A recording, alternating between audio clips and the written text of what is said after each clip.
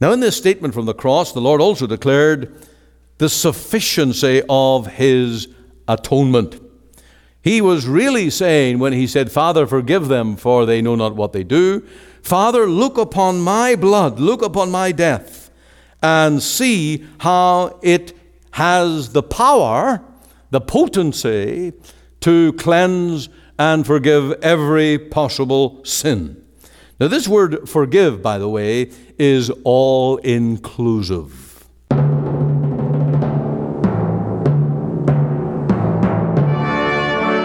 On this Easter Friday, I take great joy in bringing this message of the gospel to you. And I pray that it will be not just from my heart to your heart, but from the heart of God to your heart. That you will today look upon Jesus dying on the cross in your place. That you will call upon the Savior to wash you in the blood that he shed there upon that tree. On the program today, we're going to have the hymn, The Old Rugged Cross, and that part of the message, Father, forgive them, for they know not what they do. I hope that that's not true of you today, because it sounds like one who has no hope. But there is hope, and may the Lord speak to your heart through the gospel, the good news that Jesus saves.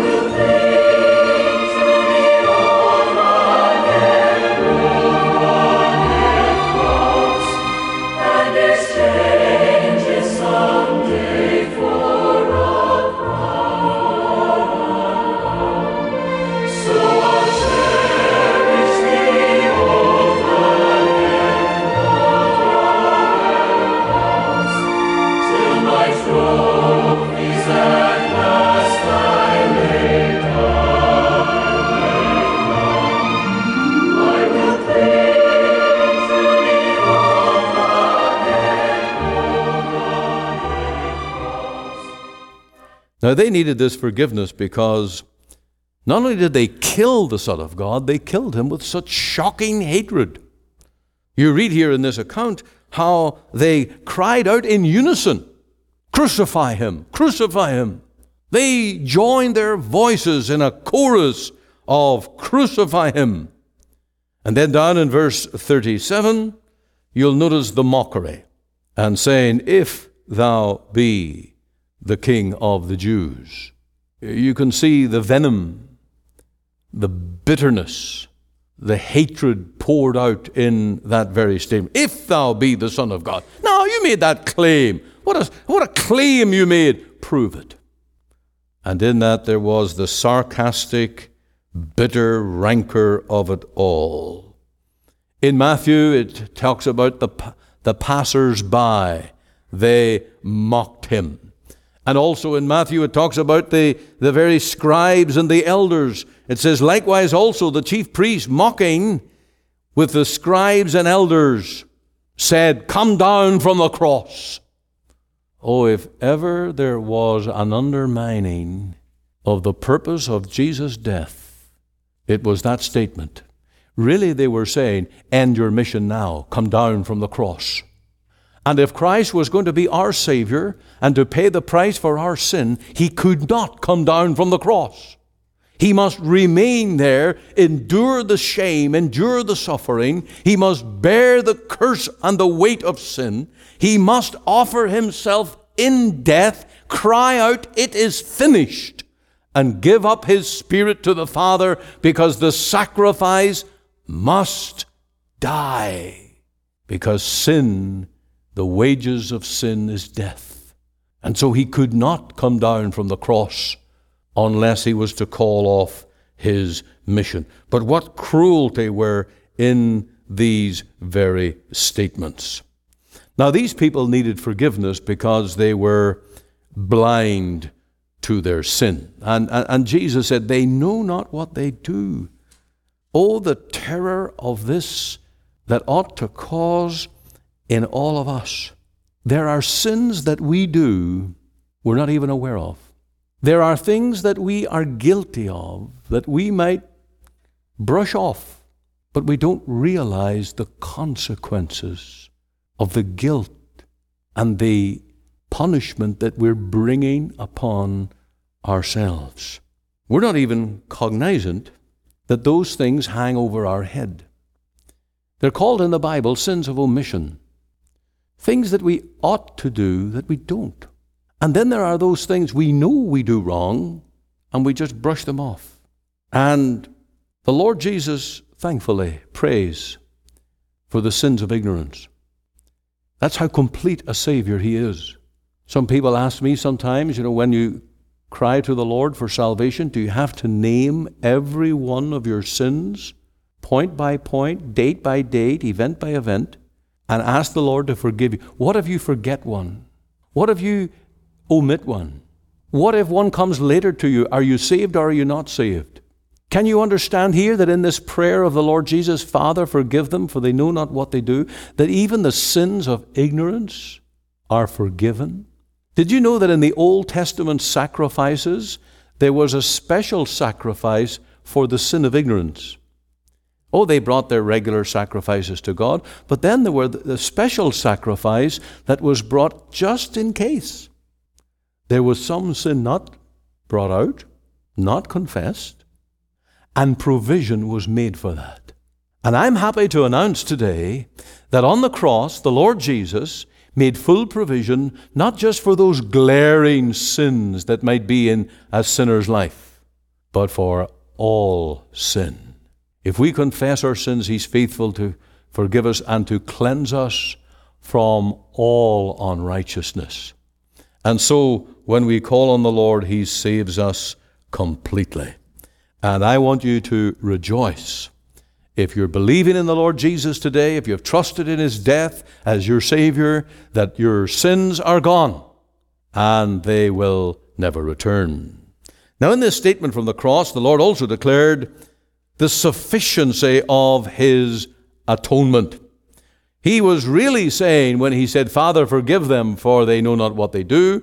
Father, look upon my blood, look upon my death, and see how it has the power, the potency, to cleanse and forgive every possible sin.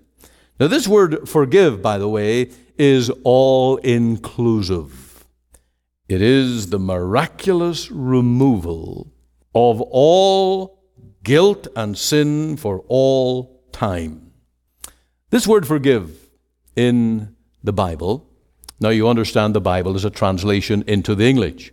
We are working from, in the Old Testament, Hebrew text, in the New Testament, Greek text. So you have a word that is behind forgive. And that word in the Greek language means to send away. Forgive, send it away.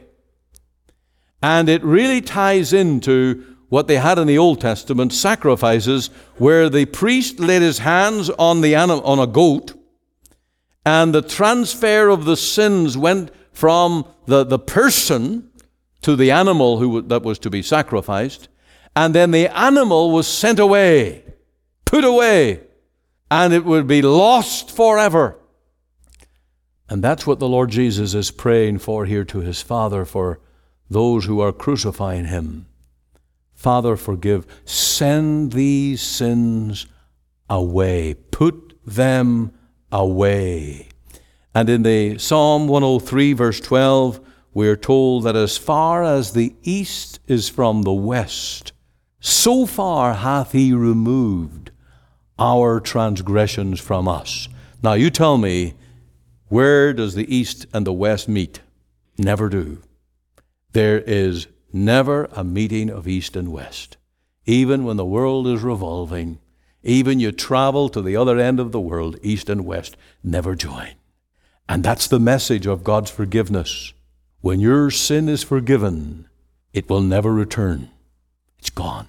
If you're a Christian, you should be jumping up and down right now and saying, I am so happy my sins are gone forever. If you're not saved, you're not a Christian, you ought to be saying, that's the salvation I need. That's the Savior that I am in need of. And so it is all-inclusive. It is also total forgiveness, and it means justification. Just as if I had never sinned. It means that I am declared righteous. And of course, the gospel is really built upon this great doctrine of justification. God justifies the sinner. And by what he did at Calvary, God put my sins on the Lord Jesus. As we see, this text behind me says, the Lamb of God. He became the sacrifice who bore the sins of his people, and they never return. We are justified and enter into heaven forever.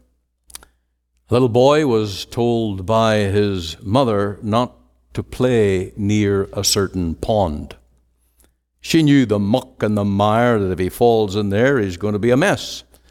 And so one day, the little boy playing around that pond, just temptation overcame him, and he got too close, and veering into that, well, he fell right into the dirty, stinky water and appeared a mess. And of course, when he was returning to his mum, he was totally aware of the warning that he had been given and now the mess that he was in. And so, rather than just face his mother, he wrote on a slate. You remember, well, kids here won't remember, but there was a day when children went to school and they wrote on a slate. They didn't have paper and pens and color markers and all those things. They wrote on a stone slate. And you would do your work, and then you would wipe it all off clean and then start all over again. So this boy, he decided on, he took the slate that he used in school, and he said to his mother, if you forgive me, rub it out. And he sent the slate in to his mother. And the slate came back clean. And he knew, even before he met his mother, that he was forgiven. The slate was clean. That's our relationship to the loving, forgiving grace of God. We know we've sinned. We know we've disobeyed. We know we've broken God's law.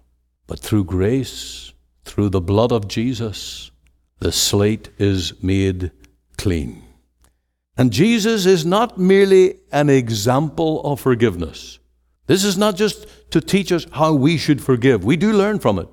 But this death of Christ, this prayer of our Lord, is the source of forgiveness. That's where you go. That's where you get God's forgiveness. In the Son, in his death, and in this prayer you plead it for you. Father, forgive them, for they know not what they do. Now this statement from the cross was a heart-filled prayer of desire for men's forgiveness. There's no sham here. There's no phoniness. There's no plastic words. The Lord Jesus, even though these men cruelly crucified him, and even though he was hanging there in horrible sufferings, in the shame of his own nigh nakedness, the crimson in the blood and gore of his own death, and the slander that they had made, this was a genuine, true, merciful, mission-filled prayer. Because at the end of Isaiah 53, where you have those very clear words of Christ taking our sins upon himself, he was wounded for our transgression, he was bruised for our iniquities. In the 11th, 12th verses of Isaiah 53, it says, he also shall make intercession for the transgressors. Part of Jesus' ministry is not only to die for his people, but to pray for them.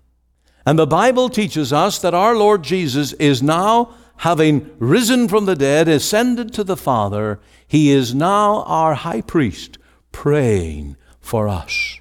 And Christ's work as Redeemer, Savior is twofold. There is his work of suffering on the cross, shedding his blood, paying the price.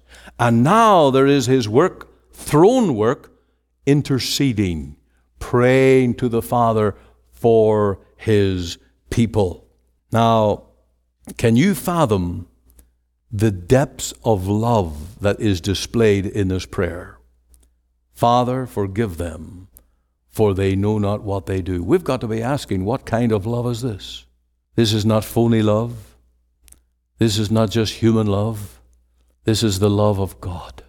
This is the love of one who truly, genuinely loves to save even the most sinful, most wicked, most rebellious people and bring them one day into glory. And if there's one here at all and you doubt, does the Lord love me? Does the Lord love my soul? Let me take you to Calvary. Let me have you rehearse these words. Father, forgive them, for they know not what they do. And these are the people who mocked. These are the people who cried out, crucify him.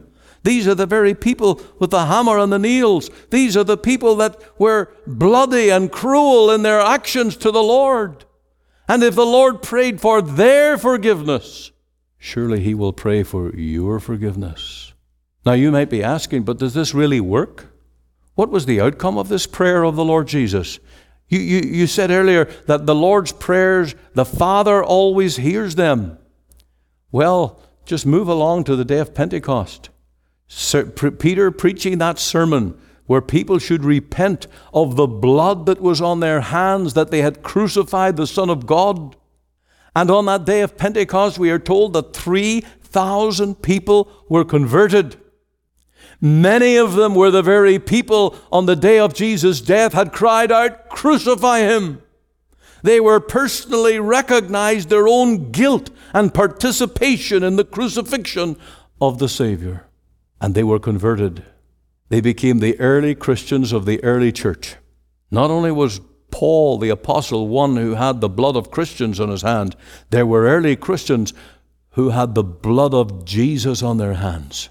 And they repented, as Peter exhorted them, and the prayer of the Lord Jesus was effectual, powerful to save them. Can you be saved? There is enough here in this one word from the cross to save your soul today. Father, forgive them. Now, only the Lord Jesus has this authority to forgive sins. That came up in his earthly ministry, and it comes here from the cross as well.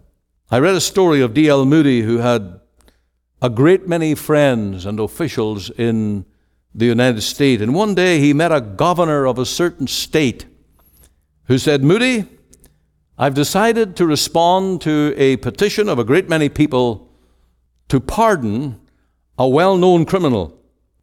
You're here in this city and you're offering pardon to sinners all the time. And I want you to convey this letter of pardon. When Moody went, all the men were called together in the chapel, and Moody said, I have a pardon for one of you. I don't know you by face, but here is the name. What a breathless moment that was in that gathering of about 600 men. They scarcely breathed to find out whose name would be declared. And when Mr. Moody read the name of the man, something like a shriek came out of the crowd. It was almost more than the man could bear. And Mr. Moody talked to him later, and he offered to him not only pardon from a particular crime of the land, but God's pardon. And he said, just as that governor has the authority to pardon you, Jesus Christ, the King of Kings, the Redeemer of the church, has the authority to pardon your soul. I didn't read in that story if the man took up the spiritual forgiveness, but you get the message. And I offer you pardon today as a preacher of the gospel, as one with the Bible in my hand to preach the cross. I want you to know today that if you come saying, I am guilty of sin, will the Lord pardon me? Is there forgiveness for me? I'll take you right to the cross, to the prayer of the Lord Jesus, his first utterance from the cross, Father, forgive them, for they know not what they do. And you will be forgiven. This is the gospel. Sinful men and women can be forgiven and are forgiven. A sinner can know total freedom and liberty from the guilt of sin. There is justification, pardon for sinners. And God the Father always hears the prayer of his Son. And if you come to God through the Lord Jesus as your Savior, and you call for mercy, for salvation, for your sins to be washed away, God will hear. Jesus will intercede, and your sins will be gone as far as the east is from the west, never to return. You'll never see them today, tomorrow, the day you die, nor at the judgment day, nor in heaven. They're gone, because on the cross, Jesus paid it all. Isn't that a great gospel? Aren't we a blessed people to have such a Savior? Isn't this the good news the world needs to hear? Let's call men and women, bring them in.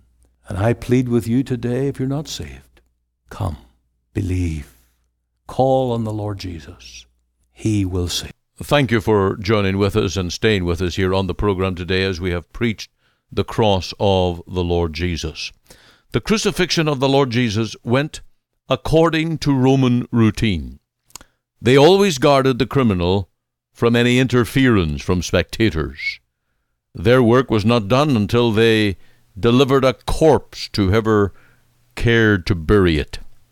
We know that Jesus' mother was there to watch the horrific scene, while that sword which was prophesied to strike through her soul smote her heart. In the background, the Jewish leaders also kept watch, and as they saw the sun dipping in the sky, they requested of Pilate that the bodies be removed before the Sabbath came on at dusk. They lobbied Pilate to have the legs of the victims broken, so that their limp bodies would decline into a strangled death. I want you to listen to John's account of this ending of Jesus' final hours on the cross. John 19:31. The Jews therefore, because it was the preparation that the body should not remain upon the cross on the Sabbath day, for that Sabbath day was an high day, besought Pilate that their legs might be broken, and that they might be taken away. Then came the soldiers and brake the legs of the first, and of the other which was crucified with him. But when they came to Jesus and saw that he was dead already, they brake not his legs. But one of the soldiers with a spear pierced his side. And forthwith came there out blood and water. And he that saw it bare record, and his record is true, and he knoweth that he saith true, that ye might believe. For these things were done, that the Scriptures should be fulfilled. A bone of him shall not be broken.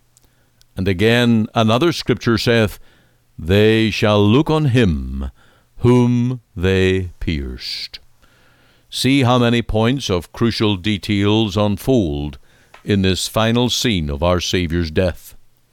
All of these things are for our faith. They were fulfilled and carefully recorded so that we might believe. First, note that Jesus really died. Second, note that the smallest of prophecies were so carefully fulfilled. Remember that this is Jesus' finest hour. This is the time and place when he, as Redeemer of his people, brought all of God's purposes of redemption into full light. So he died. Not a bone was broken, and his body was pierced with the spear of the Roman soldier. Out of the Saviour's heart flowed blood and water, the medical evidence of undeniable death. But this was to be witnessed by all around. They looked upon Jesus, whom, when he was pierced. And as I say, this is for our faith. Every Christian that is saved by the power of the gospel knows that the power of his conversion, his cleansing from sin, and victory over sin is through that very object of faith, the pierced side of Jesus. There is a fountain filled with blood, drawn from Emmanuel's veins, and sinners plunged beneath that flood lose all their guilty stains. And as another hymn writer put it, there is life for a look at the crucified one. There is life at this moment for thee. Then look, sinner, look unto him and be saved, unto him who was nailed to the tree. Look, look, look and live. There is life for a look at the crucified one. There is life at this moment for thee. Oh, why was he there as the bearer of sin, if on Jesus thy guilt was not laid? Oh, why from his side flowed the sin-cleansing blood, if his dying thy debt was not paid? It is not thy tears of repentance or prayers, but the blood that redeemeth the soul. On him then, who shed it, thou mayest at once thy weight of iniquities roll. Then doubt not thy welcome, since God has declared there remaineth no more to be done, that once in the end of the world he appeared, and completed the work he begun. Then take with rejoicing from Jesus at once the life everlasting he gives, and know with assurance thou never canst die, since Jesus thy righteousness lives. Well, we'll end our message on the cross right there. But looking to the wounded side of Jesus, it's for our faith. Look unto him and be saved. You are listening to Let the Bible Speak, the radio broadcast of the Free Presbyterian Church in Canada. This is Pastor Ian Gollaher. If you missed part of today's program or would like to hear it again, you can find it archived by program date on our website. Just go to www.ltbs.ca, CA for Canada. There you can read my blog, find my Bible study notes, audio and video sermons, as well as helpful articles. Or you can go to our podcast on iTunes. We're on the air Sundays at 9:30 a.m. for our full church broadcast, and Monday to Friday, 5 a.m. and 5 p.m. on this station to bring you the gospel from our Free Presbyterian Church here in Cloverdale. We also invite you to our church services on Sundays, 10:30 and 6 p.m. Through our website, you can listen and view to our online services at 10:30 and 6 p.m. Make it your Sunday worship. Click on the Live Now button on the home page of our website. Or if you would like to talk with me one-on-one as a pastor, please give me a call. The phone number is 604-897-2040. The mailing address is 18790 58 Avenue, Surrey, BC, V3S1M6. We're located just 2 blocks north of number 10 Highway on 188th Street. Our website again is ltbs.ca, and you can join us Monday to Friday, 5 a.m., 5 p.m. here on the station as we let the Bible speak.